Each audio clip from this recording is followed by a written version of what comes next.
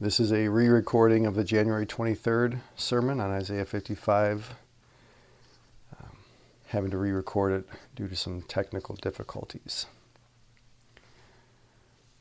One of my favorite things to hear about are land habitat restoration projects. I love to hear about how people approach those and the transformation that occurs on the property. One of my favorites is the story of David Bamberger. David Bamberger retired from business and purchased over 5,000 acres in the hill country of West Texas. And he specifically told his realtor, he said, find me the worst, most irreversibly damaged property. And so he found this 5,000 acre parcel that many people felt was irreversibly damaged. That it was a hopeless parcel of land. In fact, when he first got there over 50 years ago, he tried to dig 7 different wells on the property and went down 500 feet, and they found no water. The situation was pretty dire in many ways. There was no water on the property. There were fewer than 40 species of birds. The average weight of deer on the property was only about 50 pounds. 50 years later, by getting rid of scrub trees and planting native grasses and doing a few other non-invasive, kind of really not very substantial things, but it was enough in this restoration process so that now the property is completely transformed. There are, it's described as having countless springs, over 27 different ponds and lakes for livestock and for other animals. There are now over 250 species of birds on the property, and the average weight of the deer is over 100 pounds. And even in seasons of extreme droughts, which the hill country of West Texas does experience from time to time, these wells and ponds and lakes never run dry. There was a giant aquifer on the property that when he bought it, he said it was an auditorium. It was completely bone dry, and now it is full. And what we see at what David Bamberger called Selah Farm, that transformation from irreversible damage and from a hopeless situation was reversed simply because they got water. And what Bamberger did there with his team over the course of 50 years, Isaiah 55 verse 1, God here in Isaiah 55 verse 1 invites us to experience all at one moment. Listen to Isaiah 55 verse 1. Come everyone who thirsts, come to the waters. And he who has no money, come buy and eat. Come buy wine and milk without money and without price. This is an extremely important verse in the Bible. And I know I can be accused of saying that about a lot of verses, but I want to prove it to you briefly. Keep a finger here in Isaiah 55, and if you can, turn to Revelation chapter 22, the 5th to last verse of the Bible, Revelation chapter 22, verse 17. Revelation 22:17, the Spirit and the bride say, come. And let the one who hears say, come. And let the one who is thirsty come. Let the one who desires take of the water of life without price. Right, Revelation 22:17, the summary invitation of the entire Bible is quoting Isaiah 55 verse 1. So Isaiah 55 is the summary invitation of all Scripture, that we would come to the waters, that we don't bring our wallets with us, but we come with no money to buy and eat the bread that is good, the wine and the milk, to come to the Lord. And I think this is important at this moment just to point out that, when we think of the Bible, what do we think of? The Bible is not a random collection of found literature. It's not an anthology of ancient Jewish documents that we just happen to put together in this book so that it's accessible. The Bible is a story.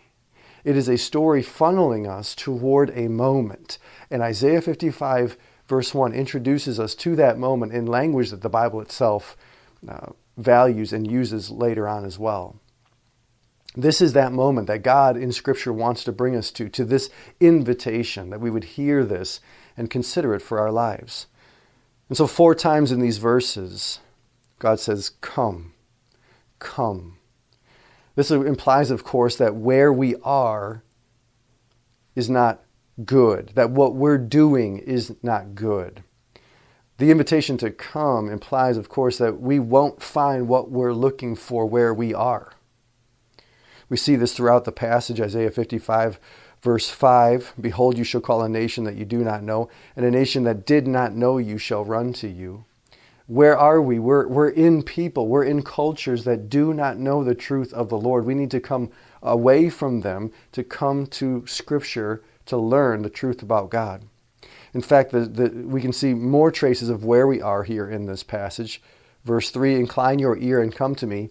Hear that your soul may live." We live in a nation. We all live in nations that do not know the truth of God. And so everything that they're telling us, all that counts as news, all that counts as opinion, all that they're telling us are things that are going to kill our soul, that deaden our soul within us. And I think we have all experienced this, and we do experience this. Right? How much bad news can you listen to before you feel a real sense of despair? And this is where we are. Right? So we need to come away from this place.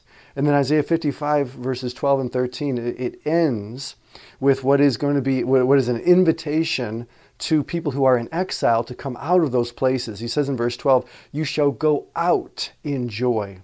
Like where you are is not a place of joy. You're going to go out of there. And he says, and you're going to be led forth in peace. Where you are is not a place of peace. It is not a place of joy. But I'm going to bring you out of there. You need to come away from there. We need to come to the Lord. We're not going to find what we're looking for where we are. We're also not going to find what we're looking for doing what we're doing. And this is very important contrast between verse 1 and verse 2. Verse 1 says, again, repeatedly, "Come, everyone who thirsts, come to the waters," or "Come to the Lord."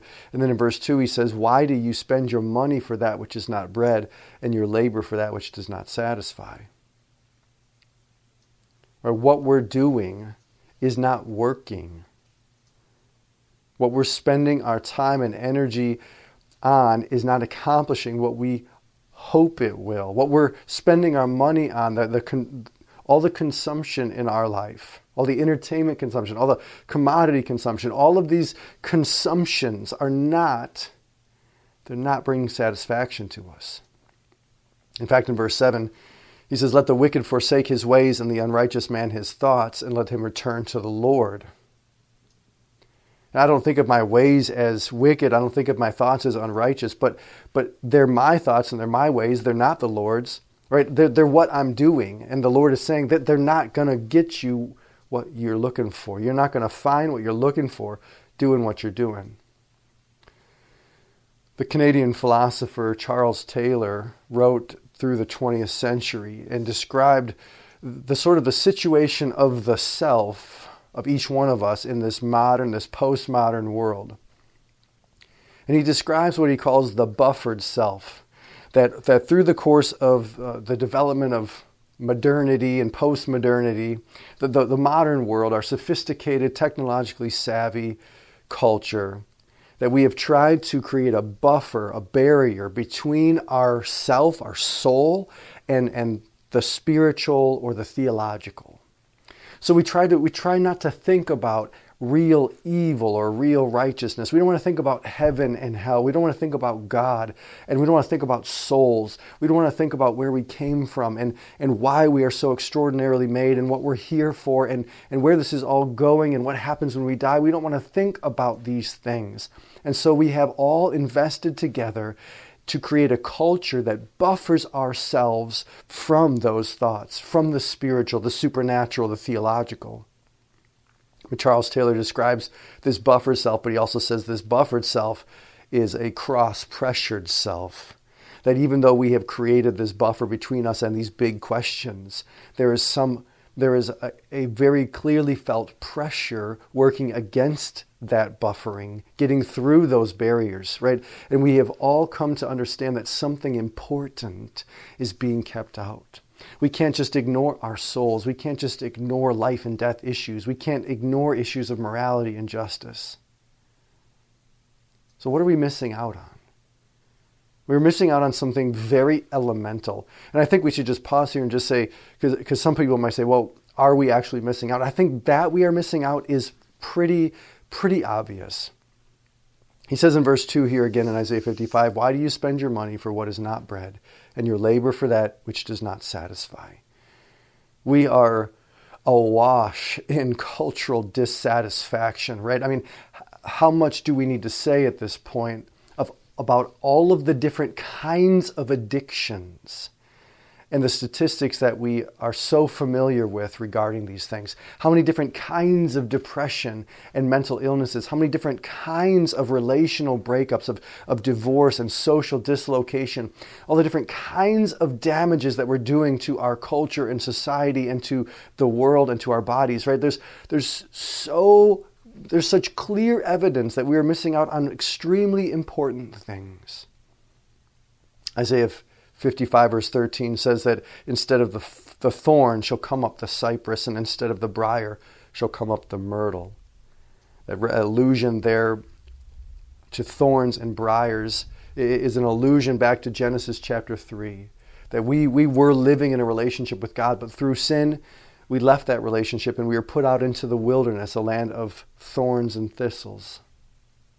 And that's where we live. We are living in a place where it is hard, no, it is impossible to be satisfied. We are missing out on some very important things. We are missing out on verse 7. We are missing out on compassion. Isaiah 55 verse 7 says, Let the wicked, let the unrighteous return to the Lord, that the Lord may have compassion on him. Bible nerds would be interested to know that the word compassion here is the word that they may have heard of before, hesed. Hesed, it's challenging to capture the full scope of this word in a short amount of time, but it has to do with a genuine and deep sacrificial love. What you and I would experience as real friendship, somebody who knows us and loves us, somebody who knows our whole story. They know who we are. And we would say, and they love us anyway.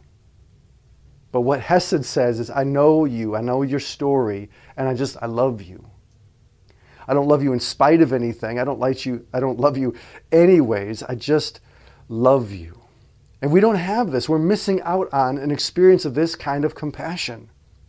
Did you know that every year in the United States alone, between $100 and $150 million is lost through romance scams?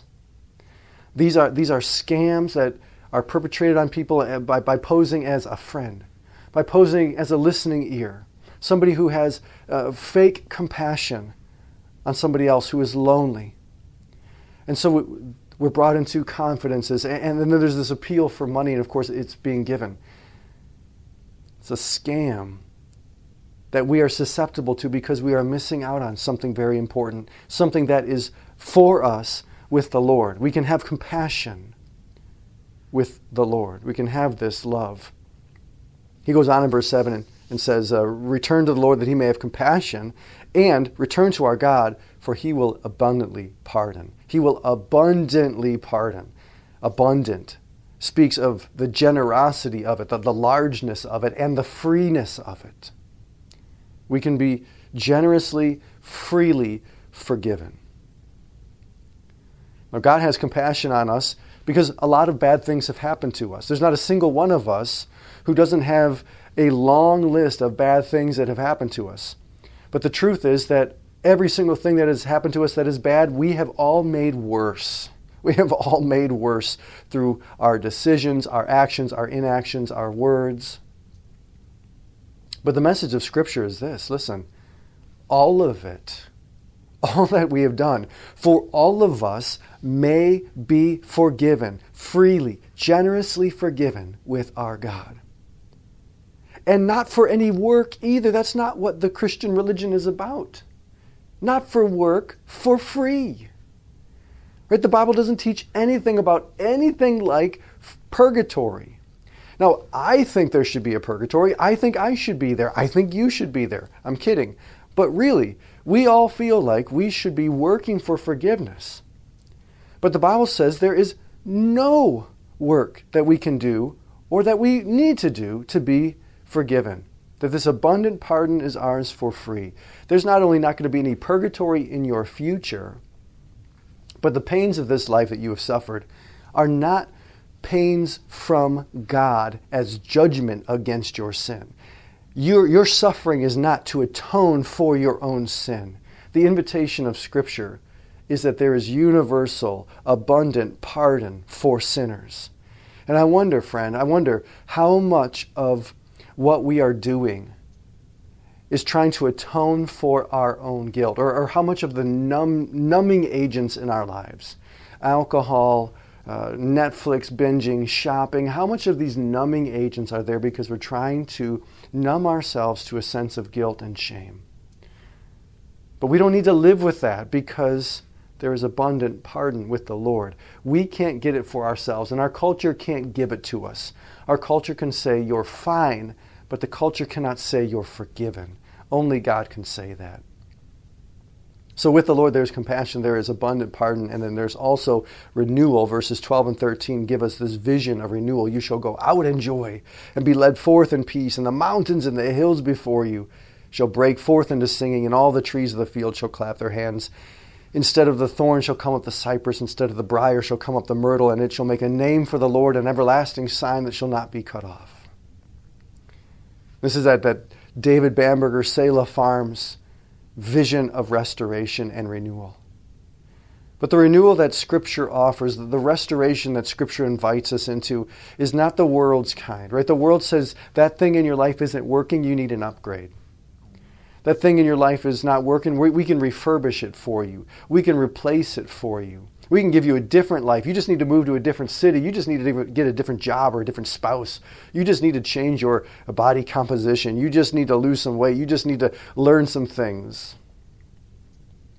But what Scripture holds out for us is redemption, transformation, the prospect of the most worrisome things in our life not just going away, but actually being redeemed. And the most worrisome things in our life becoming things that actually, when we consider them, they become sources of peace. How can this be? Scripture holds out to us the hope that the most sorrowful things in our life can actually not just go away, but become sources of joy. I love the image of verse 1 here again in Isaiah 55 that I think captures in sort of an image form what we're missing out on. He says, come everyone who thirsts, come to the waters. He who has no money, come buy and eat bread. And then come buy wine and milk. Water, bread, wine, and milk. See this vision of water that satisfies, bread that fills, and wine and milk that delights and gives us strength. And so let me just ask you before we turn in this passage to a different subject is, are you satisfied? Are you filled? Do you feel full in your spirit and in your soul? Are you delighting in the life and in the love and the pardon and the hope that God has given us? Because that is what is in God for all of us. And it is only there in God. Now, we hear about this invitation, and this isn't the only place that this invitation is extended to us in Scripture. We call this the good news, and it's an extraordinary message of good news. Is this sort of thing possible? Right? How is this sort of thing possible? It's very easy to hear preaching from the Bible and feel like, well, this is just too good to be true. It may be true for some people. It may be true for people from intact homes, but not for me and my broken home. This may be for people with good and constructive backgrounds and upbringings, but not for me with my broken background and upbringing. This may be good for some people who have those gifts and those strengths, but not for me with my weaknesses and my frustrations. It's just too good to be true, and all of us feel like we are excluded from the goodness of it. But what if it were good and true? What if it were good and true? Well, if it's too good to be true, or if it's good and true, it all depends on who is making this offer. For example, if you get a phone call today and it's some sort of you just won a total life makeover kind of thing, right? We're going to take all your cars and we're going to upgrade them to the newest model of better versions. We're going to upgrade your home. We're going to upgrade your property. We're going to upgrade your vacation places. We're going to upgrade your pets. We're going to upgrade everything. You would say, well, that sounds really great. Who is this? And if it's me, if you hear me saying, hey, it's your pastor, you would just hang up. You'd be like, this is some sort of joke. He's going to use me as a sermon illustration.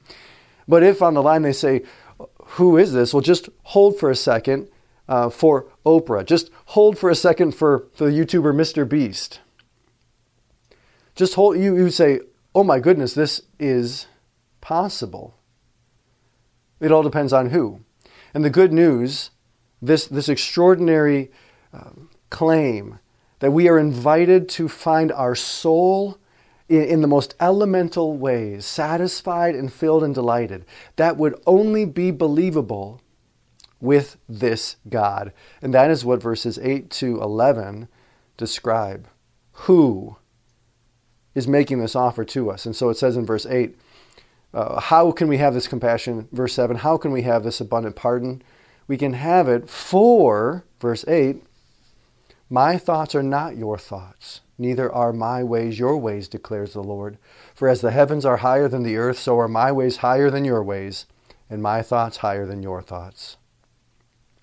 Verses 8 and 9 say this is believable because of the nature of God's ways and thoughts. They are not our ways and not our thoughts. So one way to understand that the unbelievability of the good news is actually one of its validating characteristics, right? Because if we could believe it, if we had thought it up, we would be trying to achieve it. We would be beginning to accomplish it. We would be doing it, but we can't do it.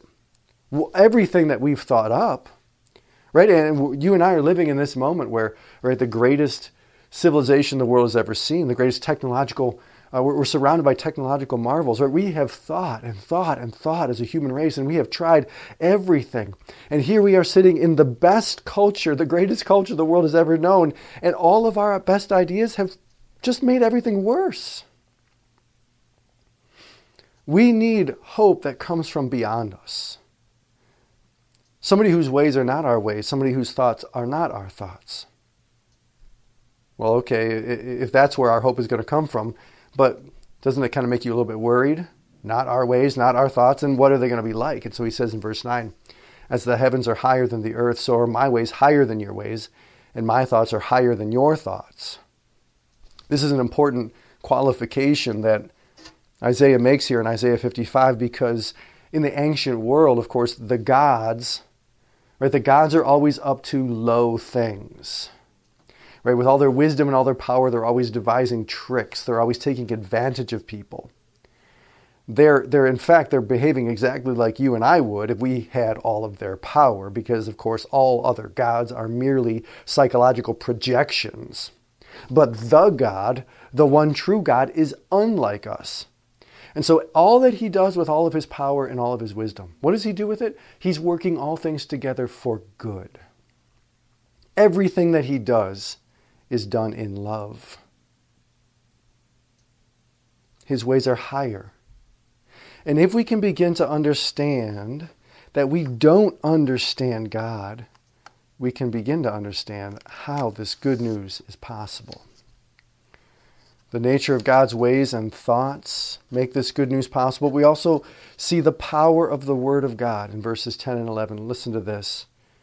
For as the rain and the snow come down from heaven and do not return there, but water the earth, making it bring forth and sprout, giving seed to the sower and bread to the eater, so shall my word be that goes out from my mouth. It shall not return to me empty, it shall accomplish that which I purpose, and shall succeed in the thing for which I sent it. These verses describe the power of God's word. And they do so at first by way of an illustration, how water falls from the sky as rain, right? We see the clouds up there, and then they break forth and rain falls, and the water, where does it go? We don't see where it goes, but somehow it ends up back up in the clouds. But what he says is, first of all, before the water goes back up into the clouds, it does everything that's necessary so that you and I can eat sandwiches. And that's what he says in verse 10, giving seed to the sower and bread to the eater. The water goes everywhere it needs to go so that we can have bread, so we can have tomatoes, so we can have lettuce, so we can have ham and cheese and mustard and mayonnaise and pickles. It goes everywhere it needs to go. And he says that's what God's Word is like. God's Word goes everywhere it needs to go and does everything it needs to do so that all that God intends happens. And that's why the Lord and His Word always succeeds. Think about that in contrast to our words, right? My words don't work. In fact, this is kind of a common sort of trope in comedy and in fiction. How, every movie, every TV show where some character is granted, 3 wishes, or the genie in the bottle thing. The stories always end, or the story always ends with the last wish being, I wish I'd never had the 3 wishes. I wish everything could go back just to the way it was. Because our words always make it worse. We cannot describe all that needs to happen for good to happen, for good to get done. We maybe even want good to happen, but our words don't work for that. Our words don't go everywhere they need to go. They don't do everything that needs to get done so that good can happen. But God's Word does.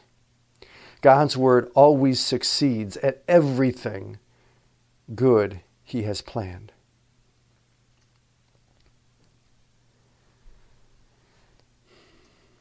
God can give what we can't find, what we can't get for ourselves. God can give it, and only God can.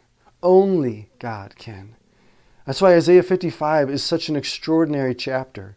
It's not just extraordinary in the Bible, it's extraordinary in human culture and human history. Because here is articulated in summary form the invitation that every human needs to hear. Because only God can give this invitation.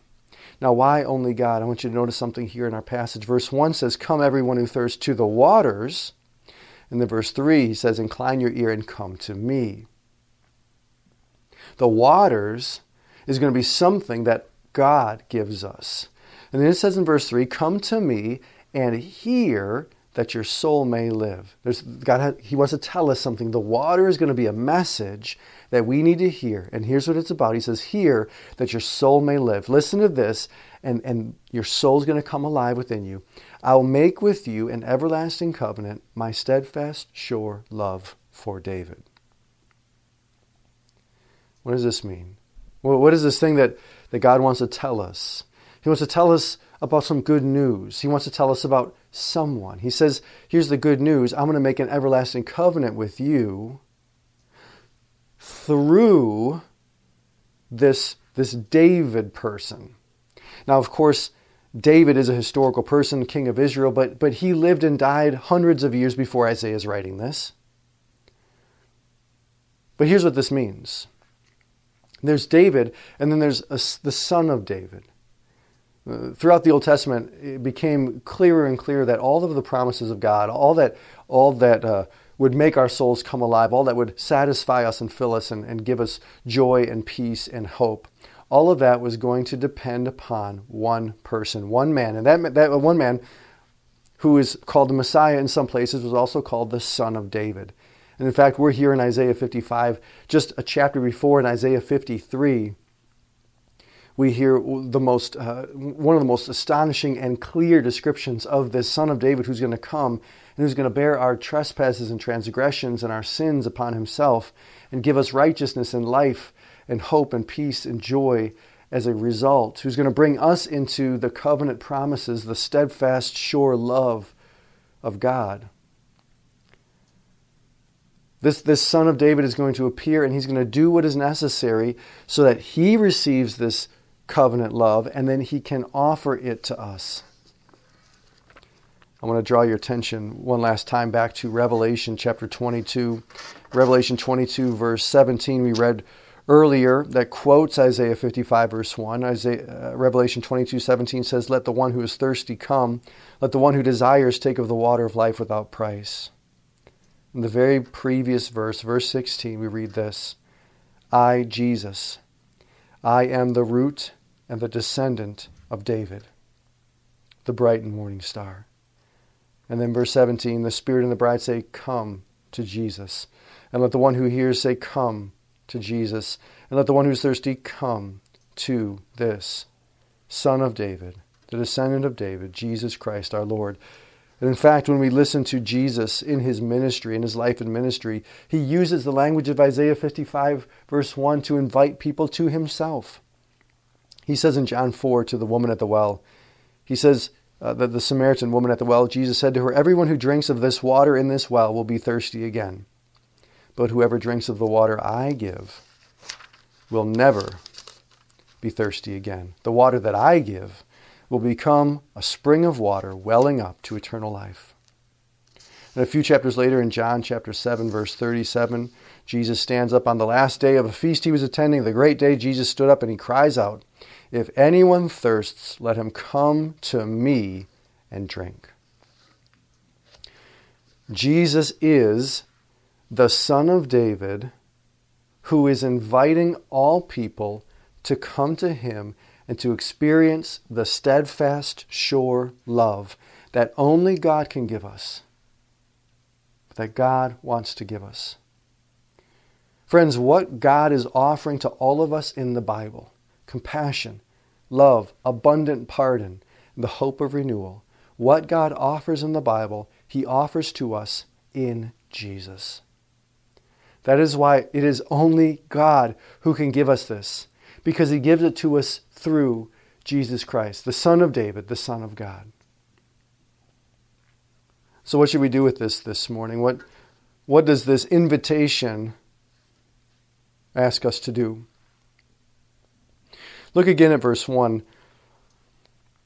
Listen to what it says. It says, come everyone who thirsts, come to the waters, and he who has no money, so note that, he who has no money, come, buy and eat. Come buy wine and milk without money and without price. Buy and eat, buy without money. What does this mean? Well, without money, of course, means it's free. It's 100% free. The invitation of Scripture, the invitation of the good news of the Bible that God offers us in Jesus, it is 100% free. In fact, it's the way of God is like a reverse of a bouncer at a club or an exclusive restaurant here on earth. Right? The bouncers at the clubs or the restaurants, right? They want to say, hey, who are you that you deserve to come in here? What have you done that I should let you into this place? Are you going to make this place better? Do you have enough money to add value? Do you look good enough? Are you going to be able to purchase a lot of the drinks and the food? Are you going to make a contribution to this club and restaurant? But with God, it's the opposite. If there's a bouncer right in heaven or a bouncer at the gates of the gospel, they're saying, hey, are you hungry? Are you starving? Fantastic, get on in here. Are you poor? Are you broke? Great, you're welcome. So the invitation of Scripture is all-inclusive, right? Everyone is welcome. And it's also passive, right? Everything is done for you without you. Right? You have no money that works in this place. And he says, without money, he says, buy. Buy. Imagine you get another phone call. Getting a lot of phone calls in this sermon, I guess. Imagine you get a phone call inviting you to the most extraordinary party the world has ever seen. In fact, it's personalized for you. It's going to have all of your favorite people are invited there and all of the people that you would like to meet. In fact, everybody on the guest list is going to be somebody that when you get a chance to meet them, if you get a chance to meet them, you're going to be delighted to know them. It is going to be an amazing party. It's going to be catered by all of your favorite restaurants. And any restaurant that's catered there that you're not already familiar with, you're going to love what's there. It's going to have comedians and magicians and bands and just this incredible lineup of guests and entertainment. It's going to be the most extraordinary party the world has ever seen. And don't bring anything. Don't bring a casserole. Don't bring a side dish. Don't bring anything. You don't have to do anything. Just show up. You don't even have to bring a ticket. Just come. And when you hear about that invitation, you're going to hang the phone up and you're going to say, oh my goodness, this is the greatest thing that's happened to me maybe in my entire life. I mean, I can't wait to go to this party. And then the second thing you're going to think is, what should I wear? Who's going to watch my kids? I'm going to need to get off work a little bit early today. Now, from God's perspective, the invitation of Scripture is absolutely 100% free. And from our perspective, though, and certainly I'm not suggesting that we need to get dressed up for God, because that is an impossibility and a ridiculous thing here that completely undermines the freeness of the gospel. But from our perspective, what Scripture is inviting us into, if we're honest, is a little bit intimidating. Which I think is what Isaiah 55 is getting at. He's saying, come without money. It's 100% free, but he's saying buy. If he's saying buy, it means that there's a cost. And here's the cost. We see it in verse 7. Let the wicked forsake his ways, and the unrighteous man forsake his thoughts. That's the cost. The cost is forsaking our ways and our thoughts. Now, I love my ways. I've been using my ways, and I've been thinking my thoughts for decades. I'm deeply invested in all of these things that are not satisfying me, but I'm invested in them. But I've got to forsake those things. Right? There's a cost. The good news of the Bible, the gospel, is inclusive. All are welcome. It's also exclusive. You're welcome to Jesus. Verse 2. In the second half of verse 2, he says, listen diligently to me and eat what is good. Eat what is good. Right? There's some exclusivity here. Why are you eating that? That is not what you were invited here to be enjoying. It's passive, we said, where everything is done for you without you. But it's also an invitation to activity. Again, in verse 2, he says, listen diligently to me. Eat what is good. Delight yourself in rich food. You may say, well, this sounds like a contrast. Come without money and buy. I think what he's doing here is he's just playing off of simple truths, which is to say that for this to work, if this is this image of this being a meal that we are invited to, water and bread and wine and milk, for this meal to work, you have to admit your hunger. You have to admit your hunger. Are you hungry? No thanks. I'm not hungry. Well, then you don't have to bring anything to the meal, but you have to say you're hungry. You have to come to eat. And for this invitation to work, you have to eat it. You have to eat it and enjoy it. Of course, this is obvious, but the Bible says it because so often you and I pretend that we're doing religious stuff as a favor to God. God's saying, come to me and I'll satisfy the deepest longings of your soul. And we turn that into, well, I'll try to make some time for you, God, but I really need that promotion at work. I'll try to make some time. God, I hope you see what I'm doing here. I'm here on Sunday morning. I could be anywhere. I hope you like this. Like, we're doing it for Him. But He's the cook here. And friends, listen, like any cook, He only gets glory. It's only working if we're digging in and delighting. Right? The best praise and honor and glory that God gets from this invitation is us being quiet and chewing and making noises. So without money, buy this, eat this, enjoy this. And I think that the application of this to all of us is really the same. Christian, or those of us exploring Christianity or not quite yet committed to this, not quite receiving this invitation. For all of us, friends, listen, stop pretending that the world works. Stop pretending that you're doing it. Right? We are all hungry. We are all hungry for the steadfast, sure love of God. We are all hungry for abundant, generous, free forgiveness. We are all hungry for the hope of renewal. And Christian friends, eat what is good. Eat what is good. You know what is good. Eat what is good. Pig slop and table scraps are not for us. If you're thirsty, drink the water of life. If you're hungry, come to the bread of life. Drink the wine. Drink the milk. Be delighted. Be strengthened. In the words of C.S. Lewis, friends, further up and further in. Further up and further in. Maybe you have experienced the water You've met Jesus. Maybe you've experienced the bread. You're digging into Scripture and you're enjoying it. Maybe sometimes these things delight you, the wine, and sometimes they give you strength. Well, explore all of these things. Go further up and further and eat what is good. I mean, the good news of Isaiah 55 is that we don't have to be thirsty, we don't have to be hungry, we don't have to be lost, lonely, or sad anymore. Right? That is what the Bible is about, the end of those things. So come and enjoy what is good and be delighted. Come meet Jesus. And come, and those of you who know Jesus, come know him better. Let's pray. Heavenly Father, we thank you for this word. We thank you for this invitation. Lord, give us good ears to hear and good hearts to receive. To come, to drink of the water of life. To pull up a chair and eat of the bread of life. To enjoy the wine of the celebration of this joy, and to enjoy the milk, the strength-giving life that you offer us. Let this word dwell in us richly, Lord, and be with us. In Jesus' name, amen.